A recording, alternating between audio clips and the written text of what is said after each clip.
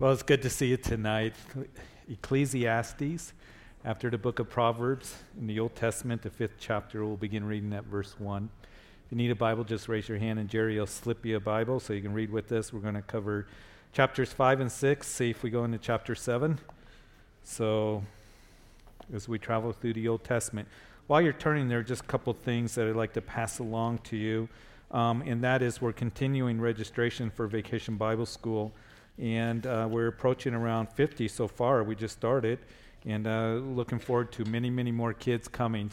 And you can register at the table there that's out there in the coffee shop area, and you can take some of those registration forms and give them to others that might want to register for Vacation Bible School. Also, there are these green cards that are here, very nicely done. And you might want to pass those out to anybody you might know that wants to go. Front side is in English, back side is in Spanish. And we mailed a whole bunch of these out around the city of Greeley and around Island Grove. So we're praying that God will use it to let people know. And that we're going to be in the park June 5th through the 7th, 9:30 to noon. And we're going to be talking about Jesus to the kids. We're going to be sharing Jesus. And we're going to give them an opportunity to come to Jesus. So we're really looking forward to it. Every Vacation Bible School, we have kids that make commitments to Christ.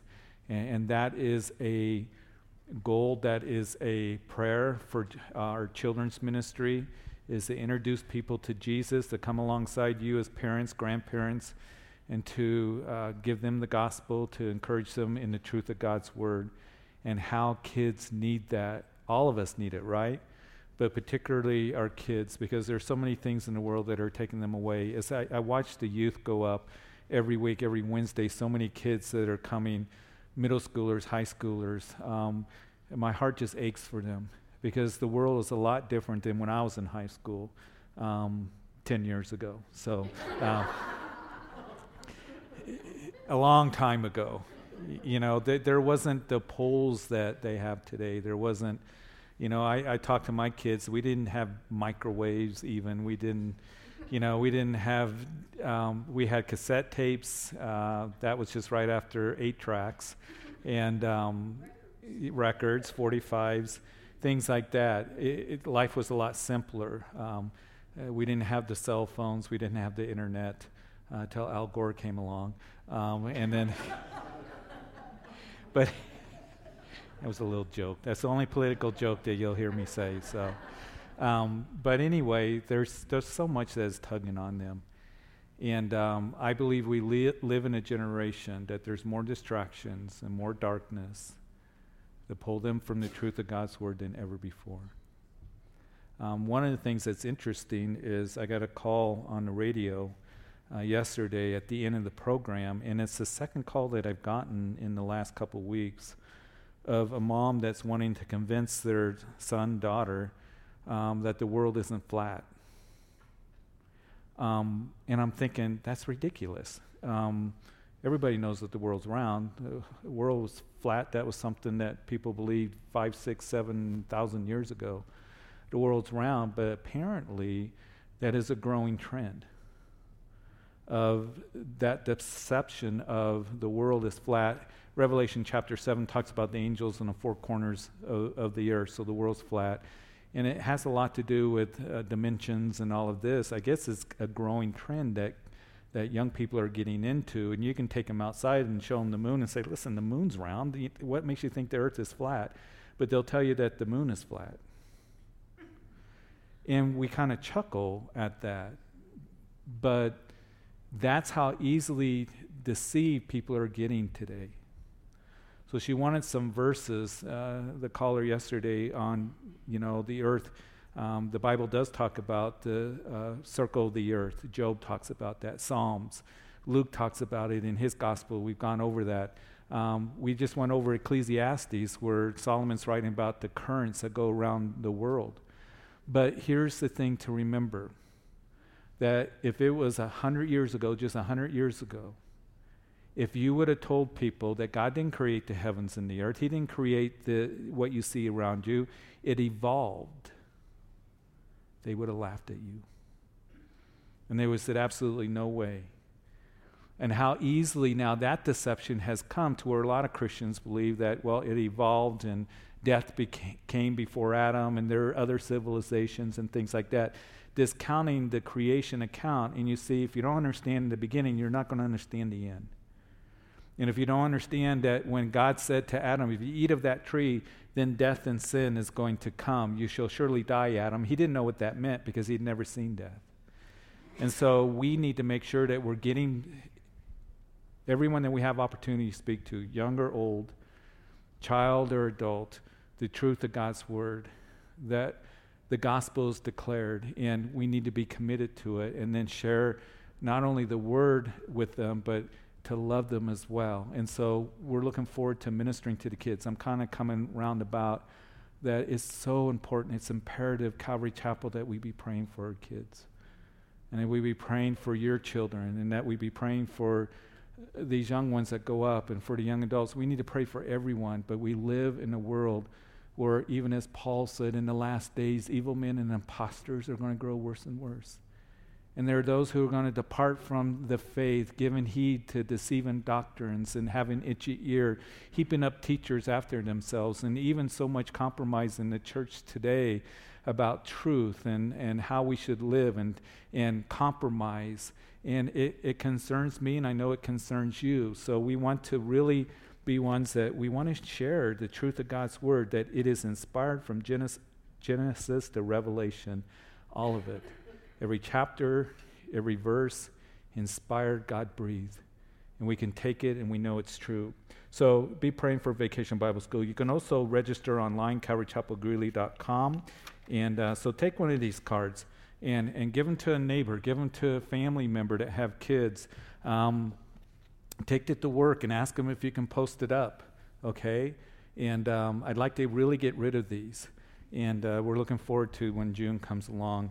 There's also baby bottles that are out there, and so grab one of those baby bottles for the Pregnancy Center. Again, a very important ministry here in Greeley, as there are those who are coming in, young ladies, even men that come in that they minister to, that may be abortion-minded, and they have the opportunity to hear that there's other options besides aborting your baby.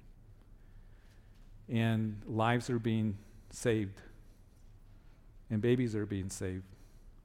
So we want to continue to pray for that ministry, support them as the Lord leads. Take a baby bottle, fill it up with change, put a check in there, whatever it is, and 100% of it goes to the Pregnancy Center, and continue to pray for them.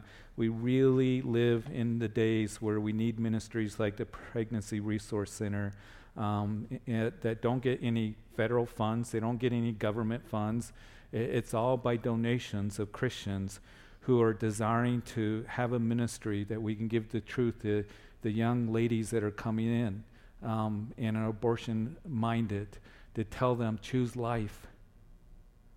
Choose life. And we believe in the sanctity of life.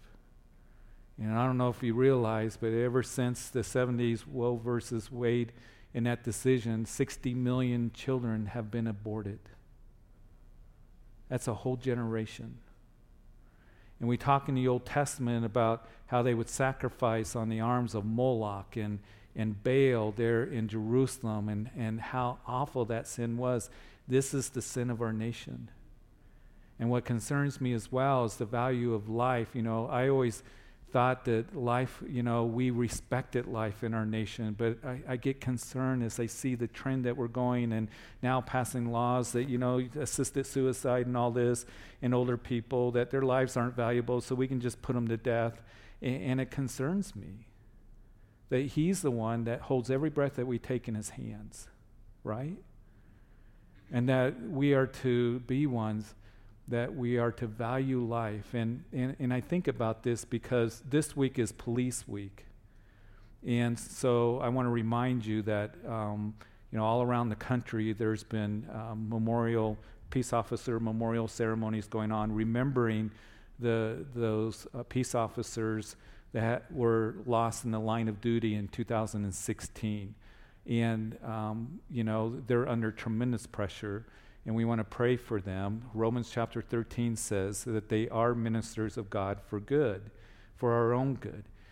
And I've been a part of our own Peace Officer Memorial Service. I helped start it 15 years ago, and I set it up and been a part of it for the last 15 years as a chaplain for the Sheriff's Office. And tomorrow, whether they have it or not, I don't know. It depends what their plans are because of the weather. They have it at the Weld County Fallen Officers Memorial in Bittersweet, and obviously it's going to be rainy and quite wet tomorrow, so we'll see what happens.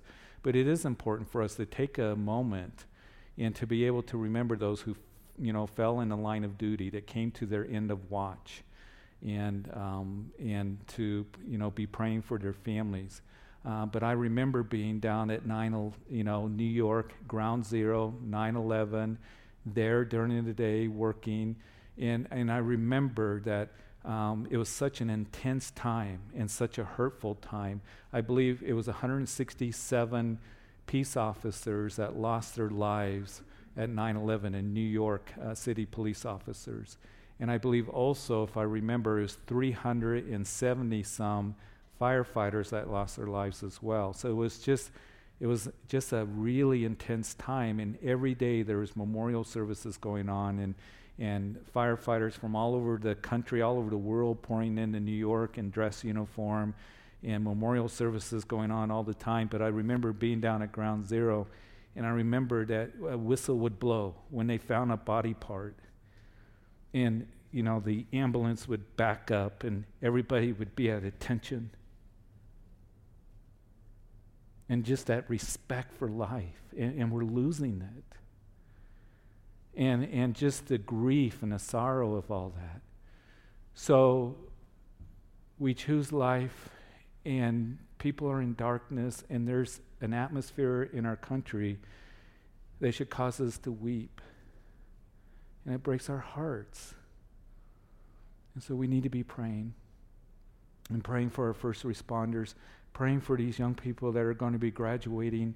We've had some graduate from the university. UNC's had their graduation, and now the high schools are going to be graduating. Be encouraging them that God has the very best for you, and He loves you.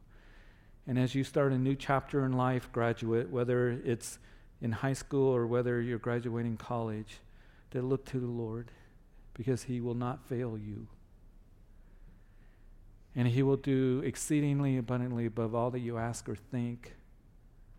And we need to encourage our young people in that, because sometimes they can look at the world and it's so confusing and overwhelming, like it is for any of us. And the Lord is the one that brings the comfort that we need, to bring our hearts to that place of, Lord, you know what? You're my hope. And that's what I pray that we move more towards in our lives and in our walk with the Lord. Lord, you are everything that I need. And even as Ecclesiastes here, as we go through Ecclesiastes, here is a man who had everything, Solomon. He had all the wealth you can have. He had 1,000 wives and concubines. He had the power. He had the prestige, the popularity. He had building projects. He had horses all over the country, to where some scholars believe he had 40,000 horses. He had so much gold and silver. He had parties that would make Hollywood blush. He seemed to have it all, great wisdom and knowledge. And he looked at life and he said, it's vanity. It's all vanity.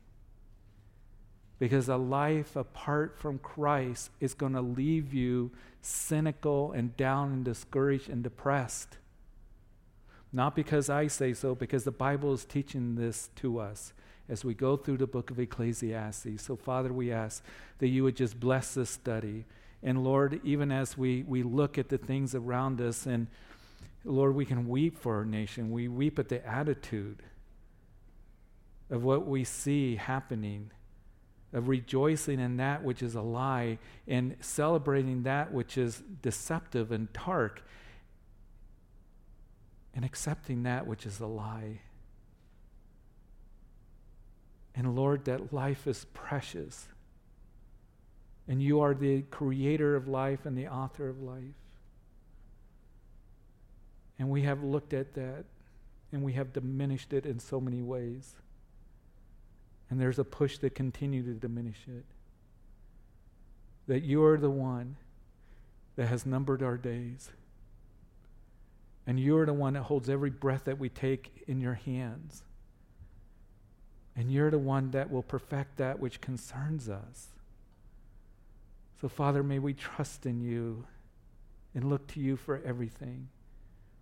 I pray for these young people that are graduating from high school and from the universities and colleges, Lord, that you would help them to understand that you have a wonderful future. You are their hope and future.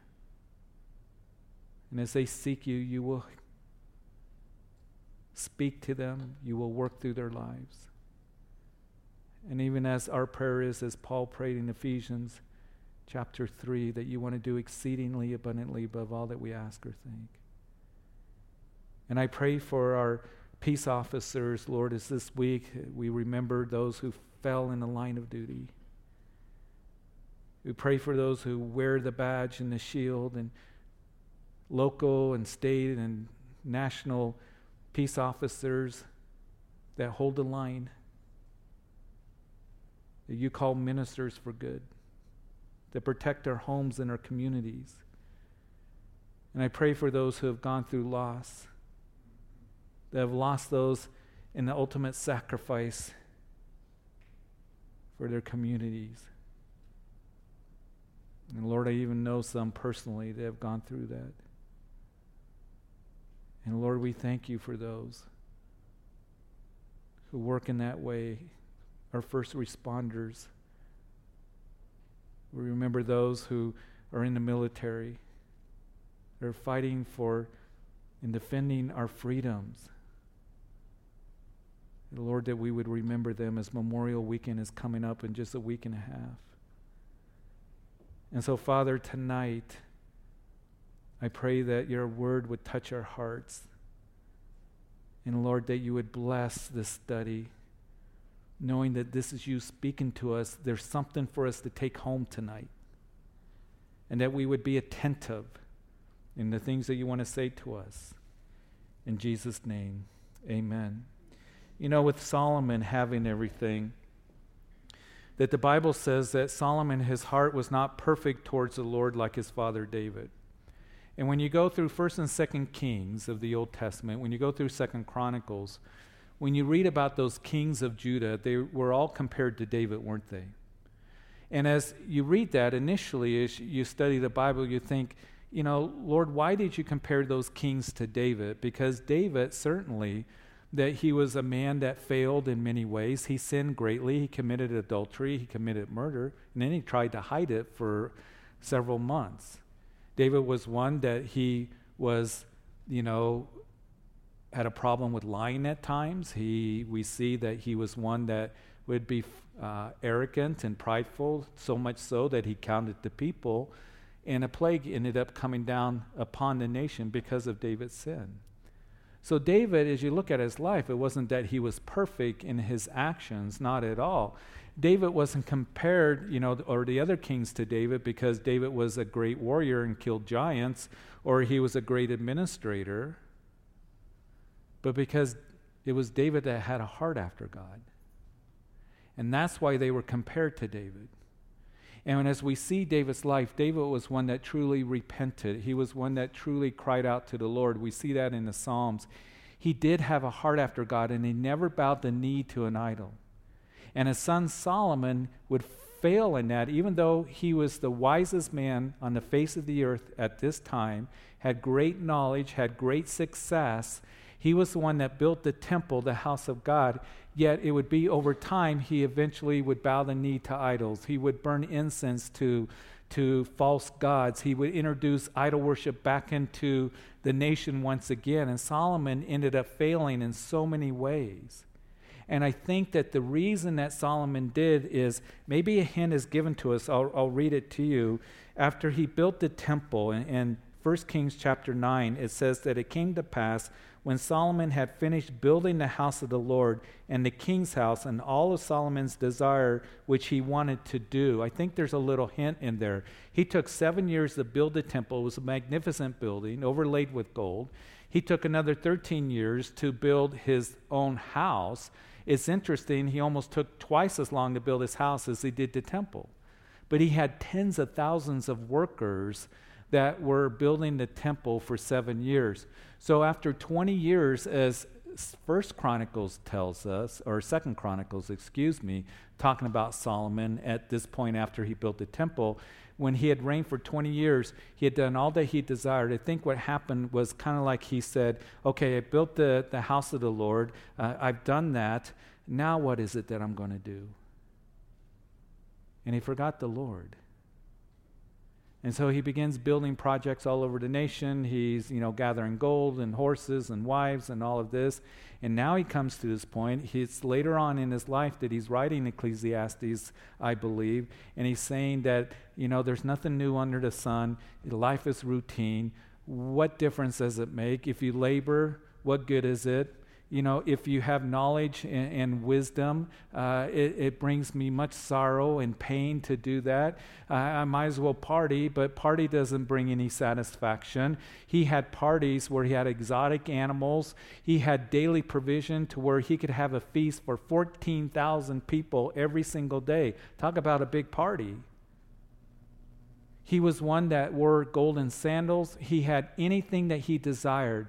And so he goes through this book and he's saying, it leaves me empty. There's no purpose. Life is mundane. What's the purpose of your labor? You're just going to leave it to somebody else, and who knows what they're going to do with it. Well, who cares if you're popular? They're going to forget about you. Who cares if you have, all these things? He's not satisfied. He's negative. He's cynical. He is very depressed and he's very down, because he's trying to find all of that apart from the Lord. And as he goes through this book, he starts to bring us some conclusions here. And it's when he gets his eyes on the Lord. And when he gets his eyes on the Lord, he has some positive notes. But here, Solomon, as we talk in chapter 5, he's going to start out. He talks about making vows and promises. We learn from that. But then he's going to talk about the vanity of being popular and being wealthy and all of this. And he's down and negative, and that downer attitude just continues as you go into chapter 6. But let's begin in chapter 5 as he writes, walk prudently when you go to the house of God, and draw near to hear rather than to give the sacrifice of fools, for they do not know what they do, that they do evil. In verse 2, do not be rash with your mouth, and let not your heart utter anything hastily before God. For God is in heaven, and you on earth, and therefore let your words be few, and a dream comes through much activity, and a fool's voice is known by his many words. And when you make a vow to God, do not delay to pay it, for he has no pleasure in fools. Pay what you have vowed. Better not to vow than to vow and not pay. And do not let your mouth cause your flesh to sin, nor say before the messenger of God that it was an error. Why should God be angry at your excuse and destroy the work of your hands? So here he's talking about rash promises. He's talking about vows. Don't speak rashly when you go into the house of God. Don't speak foolishly. You need to speak in wisdom. Don't come with all kinds of vows and promises that you're not going to keep. And I think that Solomon, as he's being cynical here, perhaps he would know that those who would go to the house of God and they would perhaps play games, they would make these vows, they were trying to be spiritual. We know that Jesus, that in the gospel narratives, would rebuke the religious leaders for doing that. And in the Sermon on the Mount, he would say to us and to the people that don't give oaths, don't give these vows. What you are to do is let your yes be yes and your no be no. And what Jesus is saying is that don't give all these vows and these promises and these oaths that you can't keep. And the religious leaders would do that. They played games with their oaths and their vows and all of this. Well, you swear on the temple, but not necessarily to God. And they would go around their house and they would Corban everything, Corban this and Corban that. And that way they didn't have to share anything because it's Corban, which means dedicated to God. So sorry, Mom and Dad, I'd like to give you some things to help you, but I can't because it's Corban. So Jesus rebukes them on that. And one of the things as we go through this, Solomon is saying something that we can learn from, that we are to be ones that we don't just want to play church, we don't want to just have the spiritual talk, but we want to be ones that we are men and women of our word. And a fool's going to speak many words. And the Hebrews, it's interesting in verse 3, that for a dream comes through much activity. that Solomon writes here. And you're wondering, what is Solomon saying there? But it is believed that some scholarship, that in that time, in that culture, that if you conducted yourself or spoke improperly before God and making vows or promises, then you were going to have nightmares. Now, I don't know about that, but I do know this. Then we make rash vows and promises and oaths to God that we have no intention of keeping, or we make them out of our flesh, then we can't keep it. And I know this, that when that happens, we won't have rest. And you and I, as Christians, I believe that the Lord desires for us to walk wisely, and Jesus gave us something very practical for us to live by. He said, let your yes be yes and let your no be no. You don't need any more than that. In other words, be a man or woman of your word. And none of us, we keep this perfectly. We have all in our lives failed at this in one point, but we need to learn that we need to be saying yes and no. Sometimes Christians will say, well, I'll be there if it's God's will. And I'm sitting there going, what do you mean if it's God's will? And it's an excuse for them to say, well, it wasn't God's will. Let your yes be yes and your no be no. And if you commit to something, then commit to it. But don't be making rash vows and oaths that you can't keep or are too difficult for you to keep. And so Solomon's writing about these things. And it doesn't mean that we won't ever take an oath or make a vow. Because if you go to the court of law, what do? Take an oath. There are those that are, sworn into office. What do? They take an oath, don't they? When we do a wedding ceremony, and I've done many wedding ceremonies, the most important part of that wedding ceremony is the exchange of vows. But what is being told to us in the scriptures is be careful that you don't make those vows and those promises and those oaths that you're not able to fulfill. And sometimes we can do that. Lord, if you just help me to pay the bills, I promise I'm going to give half my check to you next month. Or Lord, if you work in this situation, I promise that I'll go to church, 3 times a week for the next year. And we mean well, and we want to do that, but there's no way that we're going to be able to keep it, and then we get down and discouraged and all that.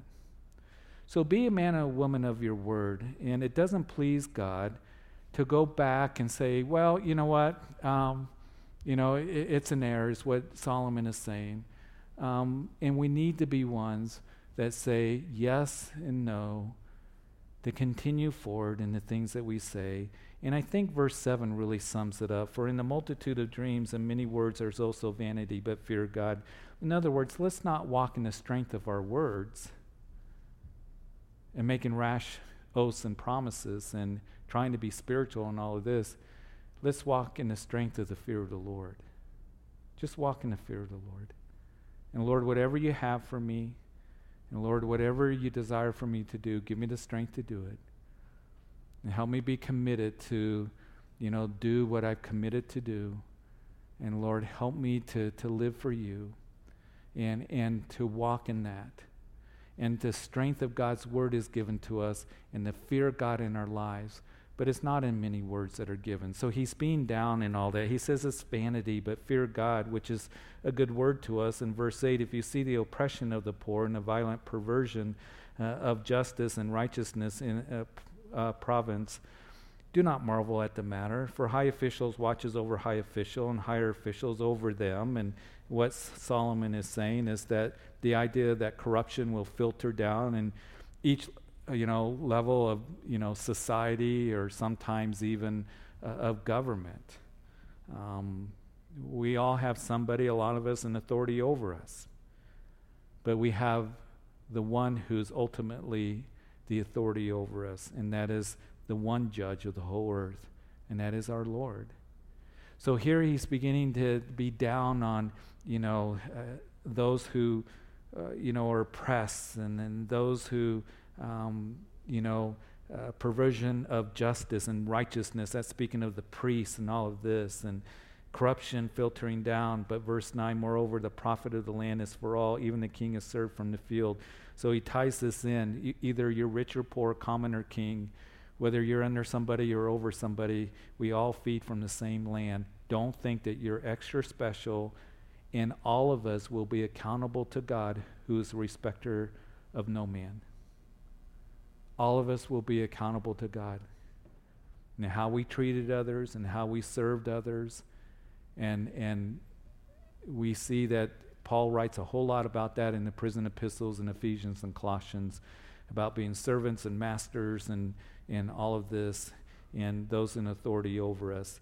And it's good for us to take heed to that. And he also writes about being subject to governing authorities. And we are to be subject to governing authorities unless it directly violates, the command of God and the word of God, or it's immoral. But we need to be ones that we do what is right. And then in verse 10, he who loves silver will not be satisfied with silver, nor he who loves abundance with increase. This also is vanity. When goods increase, they increase who eat them. So what profit have the owners except to see them with their eyes? In verse 12, the sleep of the laboring man is sweet, whether he eats little or much, but the abundance of the rich will not permit him to sleep. So if your goal is just to have more, it will never be enough, and you won't be satisfied. And we've talked about this even in our Luke study recently in chapter 16, that wealth is not going to bring you contentment. Some people think that if I just become wealthy or have more money, then I won't have any problems. And that's not true. It isn't that you won't have any problems, you're just going to have different problems. And all of us, we see in our society those who have the popularity and the wealth and the prominence and yet they can be very, very miserable and discontent. So the way to be content is to allow the Lord to be the one who truly is our satisfaction and fulfillment in life, who's given us real purpose, whether we have a lot or we have little. And even as we went over that parable, the unjust, steward, that Jesus said, listen, you cannot serve both mammon and God. He did not say that you cannot have both money, that's mammon, and God, because God can bless us with money. But he says you cannot serve both. You cannot serve both, because you'll love one and hate the other is what's going to happen. And so we want to make sure that whether we have a lot, God has blessed us, or whether we have little, that the Lord desires to bring contentment to us. And in our culture and in our society, I think very few people are content. Because all around us, the voices are yelling at us that you need more and just a little bit more. And you need to have this to be happy. And Madison Avenue hits us with all of that, doesn't it? And even in the church, it can be that way. I have to be careful because I can think, well, Lord, if I just had a bigger building, if I just had, more of this or more money came in or whatever it may be. And over the years, the Lord has taught me, and he's still teaching me, that if you can't love 10 people, you're not going to love 1,000 people. If you can't serve those 10 people and feed them faithfully the Word of God, you're not going to be faithful in serving and feeding the Word of God to 1,000 people. So we can think, if I just had more, then I'll be happy. If I just had more, then I'll be content. And it never is enough. We need to be thankful for what the Lord has given to us. I think about J.D. Rockefeller. He became the first billionaire there ever was. He was the first billionaire. That was unheard of. And he was in his 50s. He was about my age. And he was sick, and he was losing weight, and he was depressed, and he was in bed. And finally, as he was always worrying about his money, worrying about his business, stressed over all that, he said, I'm going to start giving it away. He lived to be 98 years old, I believe. He lived to be in his 90s, I know. But he was one that he had a different perspective of things. So in verse 12, the sleep of the laboring man is sweet, whether he eats little or much, but the abundance of the rich will not permit him to sleep. The thing about if you do have a lot of money, what can happen is some people want it. Or you have to hire a bunch of people to manage it. So again, it doesn't mean that you don't have any problems. It just means that, you're going to have more responsibilities and You're going to have more pressures on you, and it's not always easy. I pray for all of us that are here, that we would be good stewards of whatever God has given to us. That whether we think that we have little or much, that first of all, keep in mind that we have the riches of Christ. That we are tremendously blessed, aren't we? Because we have an inheritance in Christ that is eternal. And the second of all, that what we do for Christ, that's what's going to last. And whatever He's given to us, to use it for His glory, to store up our treasures in heaven, to invest in the kingdom of God. And I think we need to invest more than ever. And to know that true godliness with contentment is great gain. You see, as we just serve Him and look to Him, and as we know Him, and as we're good stewards of what He's given to us, that's going to bring contentment and great joy in our lives. And that's the priority. Whatever financial situation you're in, listen, don't be a slave to the money. Don't let the money manage you. You manage the money. That's the key. And as you manage the money, whatever you have, that I'm going to give to you, Lord. And it may not be a whole lot, but in your eyes it is. It's a blessing, because remember that He told His disciples, and this is right before He went to the cross, that widow that put 2 mites in the box. She gave all that she had, and she was given to the Lord.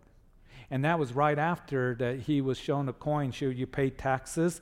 And He said, render the things that belong to Caesar, and render the things that belong to God, to God. So we give to Him of our finances, of our time, of our resources, of our, talents and gifts that He's given to us. And as you do, that's where the joy really begins to come into your heart. But here in verse 13, there's a severe evil which I have seen under the sun, riches kept for their owner to his hurt, but those riches perish through misfortune. But he begets a son, and there's nothing in his hand. So speaking from going to riches to rags and losing everything. And we've heard of people, maybe you know somebody has gone through that. All of a sudden through investments, they got wealthy very quickly, and then all of a sudden they lost it. It all fell apart, or whatever the case may be. And he's talking about that can happen. It seems like it happens, and it's carried away in verse 16. And this also is a severe evil. Just exactly as he came, and so shall he go. And what profit has he who has labored for the wind? All his days he also eats in darkness, and he has much sorrow and sickness and anger. Isn't it interesting? He works so hard to get gain, is what Solomon is saying. And remember, he's being cynical here, but then it just leaves him empty. He's sorrow and sickness and anger and darkness. And the reason is, you didn't become rich towards God, and you didn't invest in the kingdom. And to remind all of us once again that as you invest in the kingdom, be rich towards the Lord, store up your treasures in heaven, have an eternal perspective that everything that you have, it really belongs to the Lord. Don't just think, well, 10% belongs to you, Lord, and everything else belongs to me. It all belongs to Him. And I know that you got bills to pay, and homes to upkeep, and cars to get fixed, and doesn't mean we can't buy anything or do anything.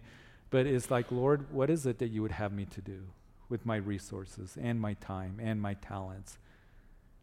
And what have you given to me in life? I want you to be the priority over all of it. And that's the key. Whatever we do in life, you're the Lord over all of it. And one of the things that we found here, because, and I'm still learning this, that Lord, we can never outgive God here at the church. And I love to invest in the kingdom. I love to invest in whatever we can as the Lord leads and stuff. And sometimes I think, we're not going to have any money left if we keep giving away all the Bibles and giving. But we're finding out that God just keeps giving, and He keeps giving, and I look at the accounts and I think, wow, Lord, you are providing. You can't outgive God. And what you do for Christ, listen, and what we do for Christ as a church, that's what's going to last. And so we want to invest in eternity, because we know that as we do, we're going to store up our treasures in heaven. And then in verse 18, here's what I have seen. It is good and fitting for one to eat and drink and to enjoy the good of all his labor, in which he toils under the sun all the days of his life, which God gives him, for it is his heritage. As for every man to whom God has given riches and wealth and given him power to eat of it, to receive his heritage and rejoice in his labor, this is a gift of God. For he will not dwell unduly on the days of his life, because God keeps him busy and with the joy of his heart. So a little bit of an upbeat here as he says, remember that, as we have that heritage that we live, enjoy your labor. Enjoy what God has given to you. Again, it's speaking of being content and being thankful for what God has given to you. And listen, the greatest thing that we can do is leave that godly heritage to those who are children and family and loved ones and friends. That's the important thing. That we are to be ones that people will look at us and say, oh, you're such a blessing to me. Not because of how popular we are or just because how much wealth we have or whatever. You're a blessing to me because you tell me about the Lord. And you've served me and you care for me. And you've loved me and you've given me hope and you've been patient with me. And that has had an impact on me to really invest in somebody, whoever it may be, your children, your friends, relatives, co-workers, to invest in them in the things of the Lord. That's what we want to leave. And when God is done with me here at Calvary Chapel, I want to leave a godly heritage to where I want it to be, where people have been blessed and the church is strong spiritually. It doesn't matter how big the building is or how many services we're having, but did we honor the Lord? Did I honor the Lord in my ministry and everything that I did? Because that's what I want to do. And that's what I ask for God's help. That, Lord, to leave that godly heritage and legacy for, if you tarry, for the days ahead and the years ahead. But as we move into chapter 6, there is an evil which I have seen under the sun, and it is common among men. He continues speaking about riches, a man to whom God has given riches and wealth and honor, so that he lacks nothing for himself for all his desires. Yet God does not give him power to eat of it, but a foreigner consumes it. This is vanity, and it's an evil affliction. As he's negative, he speaks of someone who is wealthy and does not enjoy the fruit of his labor, and he dies and leaves it for a stranger. He's wondering, that this is life under the sun. He's not speaking of a life that's dedicated to the Son. That is the Son of God. So he's down. He says it's an evil affliction. It's vanity. Verse 3, if a man begets 100 children and lives many years, so that the days of his years are many, but his soul is not satisfied with goodness, or indeed he has no burial, I say that a stillborn child is better than he. For it comes in vanity and departs in darkness, and its name's covered with darkness. Though it has not seen the sun or known anything, this has more rest than that man. Even if he lives 1,000 years twice, but has not seen goodness, do not all go to one place. He's really down here. This is a sad perspective. You can have many children, and they don't care for you. There's no love in the home. They can't wait for you to die so they can get your money. They don't even bury you. They just want the goods. Solomon said it's better to be stillborn than to experience the pain and hurt of going through life like that. Listen, I know that there are some that go here that have experienced the pain and hurt of life, feel like they've been abandoned by their family, maybe by their parents, by friends. You feel like no one cares for you. You've gone through that hurt, but I want you to know that God loves you, and he sees you, and he has a purpose for you in life. And he wants to use you, and he hasn't abandoned you, and he never will. And all the labor of man, verse 7, is for his mouth, and yet his soul is not satisfied. And what more has the wise man than the fool? What does the poor man have who knows how to walk before the living? Better in the sight of his eyes than the wandering of desire. This is also vanity and grasping for the win there in verses 7 through 9. No satisfaction in fulfilling the flesh. Remember Deuteronomy? Jesus quoted from Deuteronomy in the wilderness temptation of Satan. A man shall not live by bread alone, but by every word of God. And again, to remind you that true satisfaction is going to come as we feed upon the word of God. As Jesus fed the 5,000, they're looking for him again. They said, "Where were you?" And Jesus said, "You're only coming to me because you're hungry again. You got fed yesterday, and now you're hungry. That's all you're looking for. You need to come and eat of the bread that comes from heaven. Come eat of me and drink of me, because I'm the bread of life that came from heaven. And whoever eats and drinks of me shall never hunger and thirst again." And the people are scratching their heads and are going, "Man, this is a hard saying. What are you talking about? Are you talking weirdness here? What are you talking about?" And they begin to dismiss and leave, and the crowds diminish from that point, because Jesus was talking about intimacy and closeness and knowing him and fellowshipping with me. You need to know me. You need to come and believe in me, because I'm the bread of life and I'm the living water. So can I ask us all a question? And I've asked this many times before. Tonight, as you come into this place, are you hungry? And are you thirsty and discontent and bummed out and wondering what's the purpose of life? Jesus says, "Come and eat of me. Come drink of me, the living waters." Because just as he told that woman at the well, if you drink of this water here, you're going to be thirsty again. But if you drink of the water that I have, you'll never thirst again. You'll be satisfied in your soul and in your heart. And he goes on and he says in Jerusalem later on, a few chapters later, in chapter 7 of John, that he says that if any of you thirst, come to me and drink, and out of your belly will flow torrents of living water.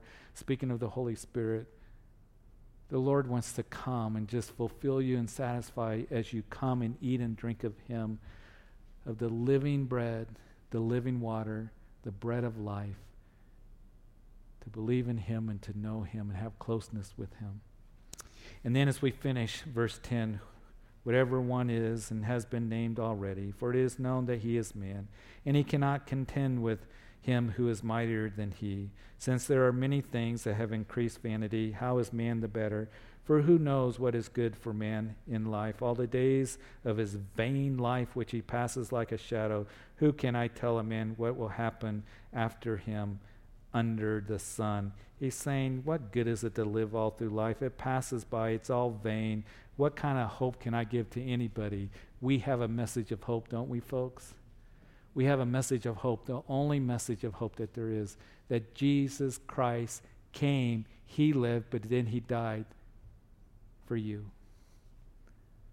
that you might have relationship with him, forgiveness of sin, and belong to a kingdom that's going to last forever. We have the message of hope, and we can say, you know what? This world is vanity. Do we understand that more? Really, when you look at the world, it's vanity. But we as Christians are so blessed because we have that which is life. Jesus said, I am the way, the truth, and the life. And no one comes to the Father except through me. Tonight, as we go to prayer now, maybe you're here and maybe you've just, kind of like, what's the purpose of this? And I'm so dissatisfied. I'm so frustrated. I feel unfulfilled. What am I supposed to do? I'm so confused. Whatever the case may be, let's go to the Lord. Go to the Lord. And he says, come to me. He always says, come. He never says, get away. I don't like your attitude. Others might say, get away, but he doesn't say, get away. He says, come to me, all right? Because he wants to refresh us and renew us. So, Father, we thank you. We thank you for these words. And Ecclesiastes, as we read it, we see it cynical, negative, but Lord, we don't have to live life that way. That's what we're being told. We can live life with true joy and true purpose. So, Lord, I pray that all of us here, maybe some of us come in and we're feeling just dry and we're feeling, oh, Lord, so hopeless or helpless. We wonder what is the purpose of things, frustrated. Lord, I know for me, I can feel frustrated just because I know of my own inadequacies. And Lord, I thank you for your forgiveness, your mercy. But Lord, that we would know that you're our joy and that you're our purpose and hope in life. That we're not going to find it in our own efforts and energy, good as intentions that we might have. We work so hard. We plan and we plot and we strive. But Lord, we fall short because we're not allowing you to work. And Father, I just pray that tonight, in our own emptiness of heart and frustration, that we would go to you. That you would fill your children with your Holy Spirit. That as we come and just know you and cry out to you and stand on your promises, that you have given us such wealth and such blessing beyond measure. And Lord, to help us keep our eyes and our hearts focused on you. One thing that we do want to be, like David, is a heart after you. To be content in what you've given to us. To be thankful. To be praising you. To be surrendered to you. Tonight when we go to bed, to say, thank you, Lord, you got me through today. And Lord, I thank you for your gift of love, provision. And as hard as today was, or as difficult or confusing, that I have you, Lord. And you'll never fail me. And you do marvelous and wonderful things. And you've saved me. And when we get up in the morning, that, Lord, that you show yourself strong on my behalf. I want to look to you every moment. I'm not going to trust in my own doings and trying to find fulfillment in this world, but Lord, in you alone. So Father, I thank you for these words of, even though they're words of discouragement from a man, we can be encouraged. That this is written for our admonition. That, Lord, that we would say that Jesus is my life and my joy and my salvation every day. And not to go after the vain things that will leave us empty. So Lord, I thank you for tonight. I pray you bring comfort to your people, strength, wisdom, direction, provision, everything that we need. Take everyone home safely tonight. And it's in Jesus' name that we pray. Amen. Lord loves you.